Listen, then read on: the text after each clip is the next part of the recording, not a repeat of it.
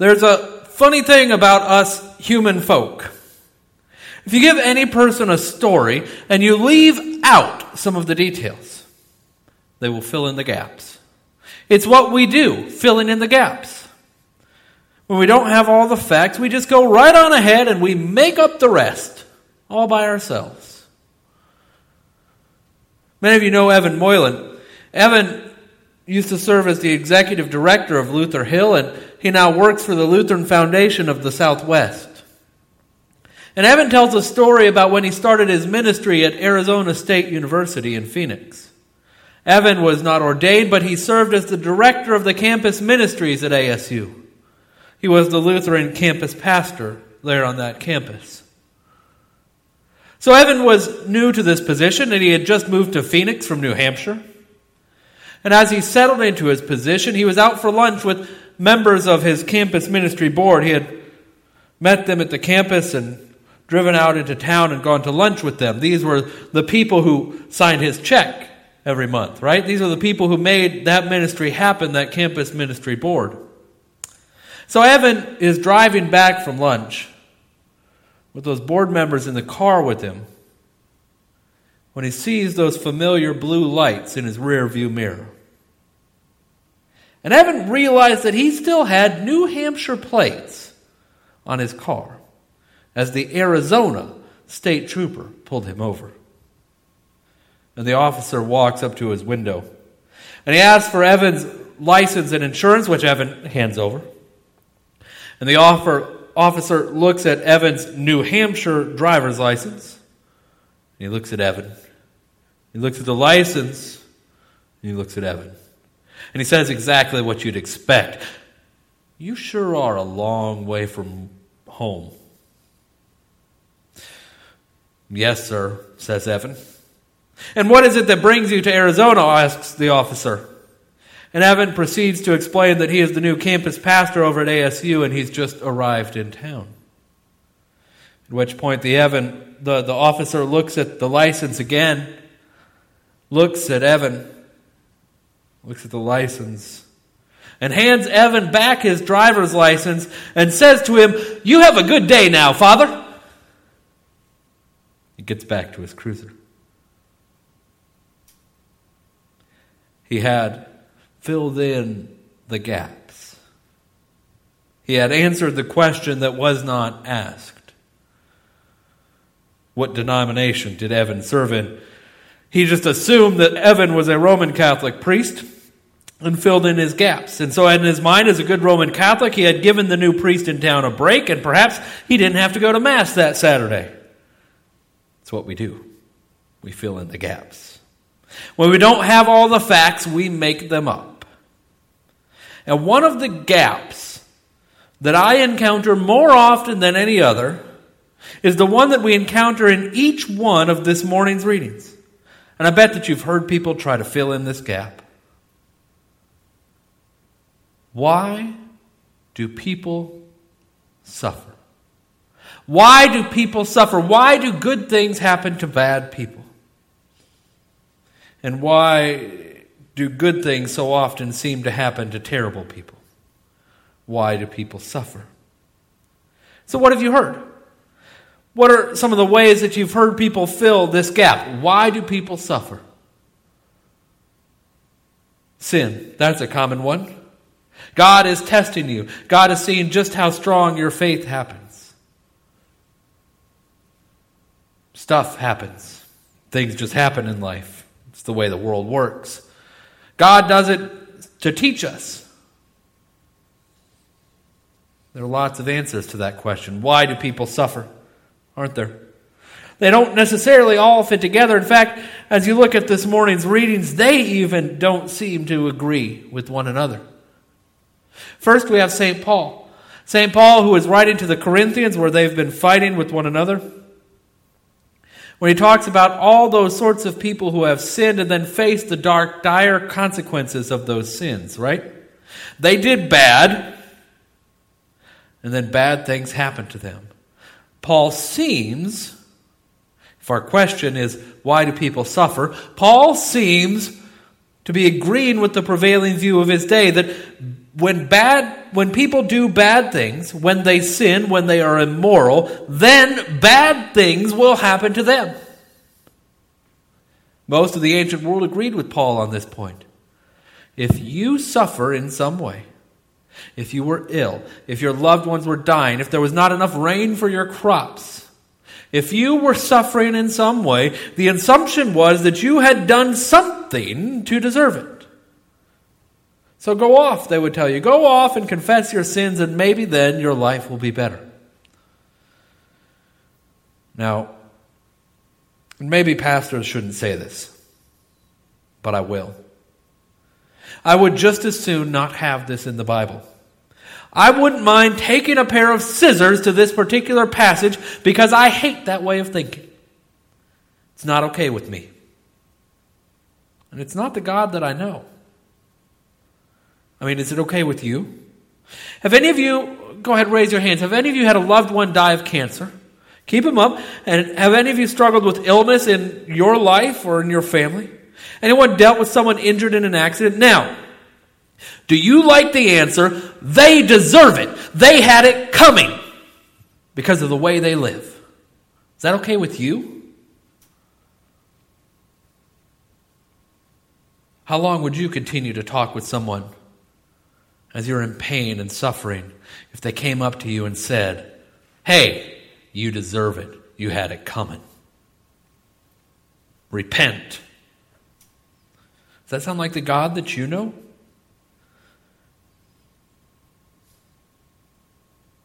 Here's the deal. Here's the deal. Paul is not answering the question, why do people suffer? Paul is answering the question, what happens when you sin? And the answer is, very often, there are, in fact, consequences for our actions. We have lots of teachers in this room. Isn't that one of those central things that we teach our kids, or we try to anyway? That if you do stupid things, sooner or later, somebody's going to get hurt. Actions have consequences. The things we say and we do, they affect our lives and the lives of others. Paul is pointing out, I think this morning, that sometimes our sins do have consequences. That sometimes when we treat people hatefully, it's actually going to have an effect on how people deal with us. Sometimes when we gossip and we talk about others, it's going to come back and bite us. Sometimes when we sin and we fall short, we pay the consequences. That's not God. That's not God's punishment for us. That's just life. That's cause and effect. But we fill in the gaps. And we answer the question that we want answered. Even if it's not the one Paul is talking about. Why do people suffer? And then we come to the gospel today. And Jesus is out preaching as we come into Luke's gospel today. And so people come to him and they ask him about this very thing. They want to know the same thing that you and I want to know. Two things had happened recently. This was the breaking news of the day, the CNN ticker on the bottom of the screen. First, there were a group of Galileans, and Galileans were not just people who happened to be from the same region that you and I are familiar with because it's the region Jesus was from. Galileans were zealots, were revolutionaries, were troublemakers. They were protesting against the government of Rome. They were sort of like the Occupy Wall Street of ancient Israel. And Pilate had enough. Pilate had enough, and he had them killed. And he didn't just have them killed, he had them killed on the temple grounds, desecrating them and their bodies, and desecrating also the temple grounds all in one fell swoop. Sort of like they say, if you can call your government fascist and live to tell about it, you probably don't have a fascist government. And so these people protested against Rome, and they paid the price for that protest. And people wanted to know, since we all know that people suffer because of their sins, what was their sin, the Galileans? What had they done wrong? Or then, there were people walking through Old Town Jerusalem. Only they didn't call it that, right? It was just Jerusalem. And so there were these people walking through Jerusalem when one of those tall stone towers fell over and just collapsed on top of them, killing 18 people. Just walking along 1 minute and dead the next. What was their sin? What did they do to deserve it? Do you notice what Jesus says? Jesus follows in the great tradition of the rabbis when he doesn't answer the question, but instead asks the crowd another. Why did they suffer? Asked the crowds. Were their sins any worse than yours? Asked Jesus in reply. Do they, asked Jesus, do they deserve any worse than you? Think of all the people who are suffering in this world. Those people without enough food. Those people suffering from illness. People suffering from war. People dealing with injuries. Do you really believe? Jesus wants to know, do you really believe that they are worse sinners than you? Jesus' answer is a pretty clear no. Jesus very clearly says, no, but rather do you really believe that they're worse than you? Because they're not. They're not worse than you. They're not worse than me. That's Jesus' answer. Are you perfect? Notice something here. Like Paul, Jesus doesn't answer the question of why people suffer. If we think that he did, we're just filling in the gaps.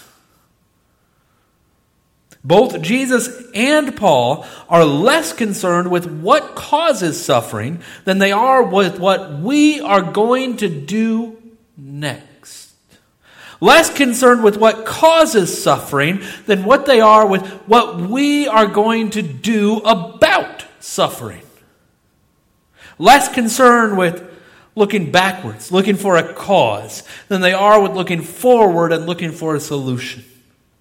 Paul invites us to look at our actions and ask ourselves, what are the consequences for how we're living? What are the consequences for how we are living? God is not out to get you. God does not have a scorecard, and if you don't get a passing grade, then you better get lightning insurance. That's not the way God works, despite how often we hear that kind of thinking. What are we doing, Paul wants to know, that will come back to bite us? Not because God's out to get us, but because that's cause and effect. And then Jesus comes along. Jesus comes along and says, no, it's not that they deserve to suffer, because if they deserve to suffer, then guess who else deserves it? You and you and you and you and all of us. If God is in the business of giving people exactly what they deserve, then you and I are in trouble. If God is in the business of striking down sinners, we are all in trouble. Every one of us. If sin is what causes people to fall ill, then we don't have enough hospitals. But no, says Jesus. No, they are not worse sinners than you. It's kind of unfortunate, really. We kind of enjoy that, don't we? Kind of enjoy elbowing the person next to us and saying, hey, did you hear about what he did? It feels good sometimes. I'm not going to lie. But Jesus says no. No, the reality is that they are no worse than you. And if they deserve to suffer, then you deserve to suffer. So think twice before you blame them for what happened to them. Think twice before you say that they got what they deserved. Think twice before you say that Katrina happened to New Orleans for a reason. Or think twice before you say the earthquake happened to Haiti for a reason. Or think twice before you say whatever disaster comes next happens to the people it happened to because they deserved it. Because they, say Jesus, are no worse than you. God doesn't work that way, or we'd all be wiped off the face of the earth. God doesn't work that way. The myth, the lie that people get what they deserve has been put to death on the cross. There, where the only righteous person ever died.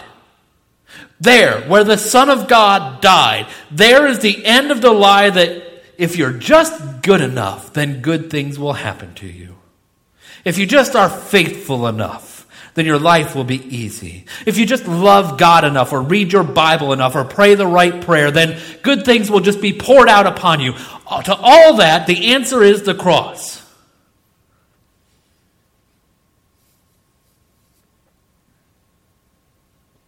The prophet Isaiah said it this way this morning. As high as the heavens are from the earth, so are my ways higher than your ways, and my thoughts than your thoughts. Remember that. Write it on your hearts. As high as the heavens are from the earth, so are my ways higher than your ways, and my thoughts than your thoughts. And the next time that some preacher or a politician or anyone else wants to tell you that they know what God is thinking, remember it. And anytime someone tells you that they know why God did whatever it is that happened in this world, remember it. As high as the heavens are from the earth, so are my ways higher than your ways, and my thoughts than your thoughts. No, says Jesus.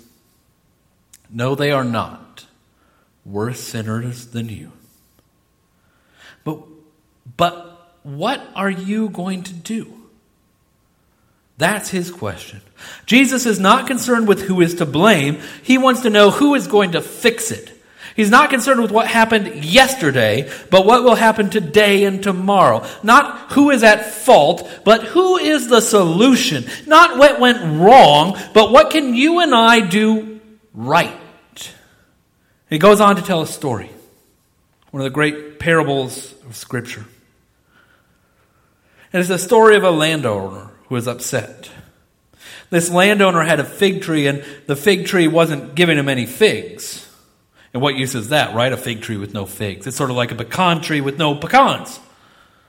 Useless. Pointless. Obnoxious, really. So he goes off to cut it down, this useless, fruitless tree. But the gardener says no. The gardener says, give me one more year. Give me a chance to fertilize it, and I can help it. Give it one more chance. And it ends there with one more chance. And in this parable, you and I, we are the tree. And what are the fruits of a Christian, of a disciple, of a follower of Jesus? Right? Paul tells us things like patience, love, joy, peace, gentleness, generosity, and faithfulness. Or to boil it all down, they shall know that we are Christians by our love. And too often they don't. Too often we are fruitless. We trees in God's garden. We are fruitless. And Jesus is our gardener, pleading for us for one more chance, for one more year, for one more opportunity to bear fruit. That is Jesus' answer to suffering in this world. Bear fruit. Here is your chance. One more chance. One more year. Now is the time. Jesus is not concerned with who is to blame. He wants to know, what are you going to do? What are you going to do to make the world more loving, to make this world more peaceful, to make this world more kind? We have one more year, one more chance, one more opportunity. What will we do with this chance, with this year? What will we do this year, tomorrow, today, in this moment? What will we do to show God's love to everyone and every person that we meet?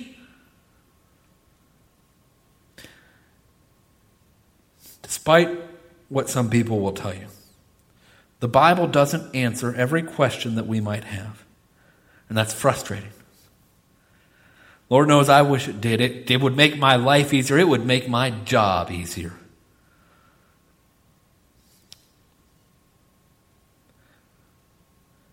But the Bible doesn't answer every question. Now, we could fill in the gaps. We could make up our own answers. Or we could instead spend time listening to what the Bible does say.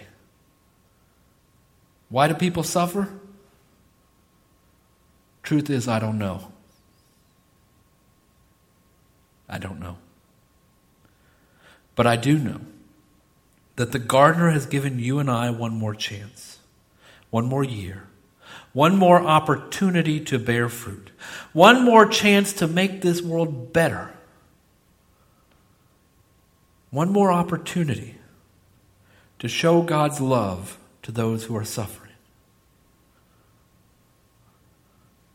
What are you going to do with your year?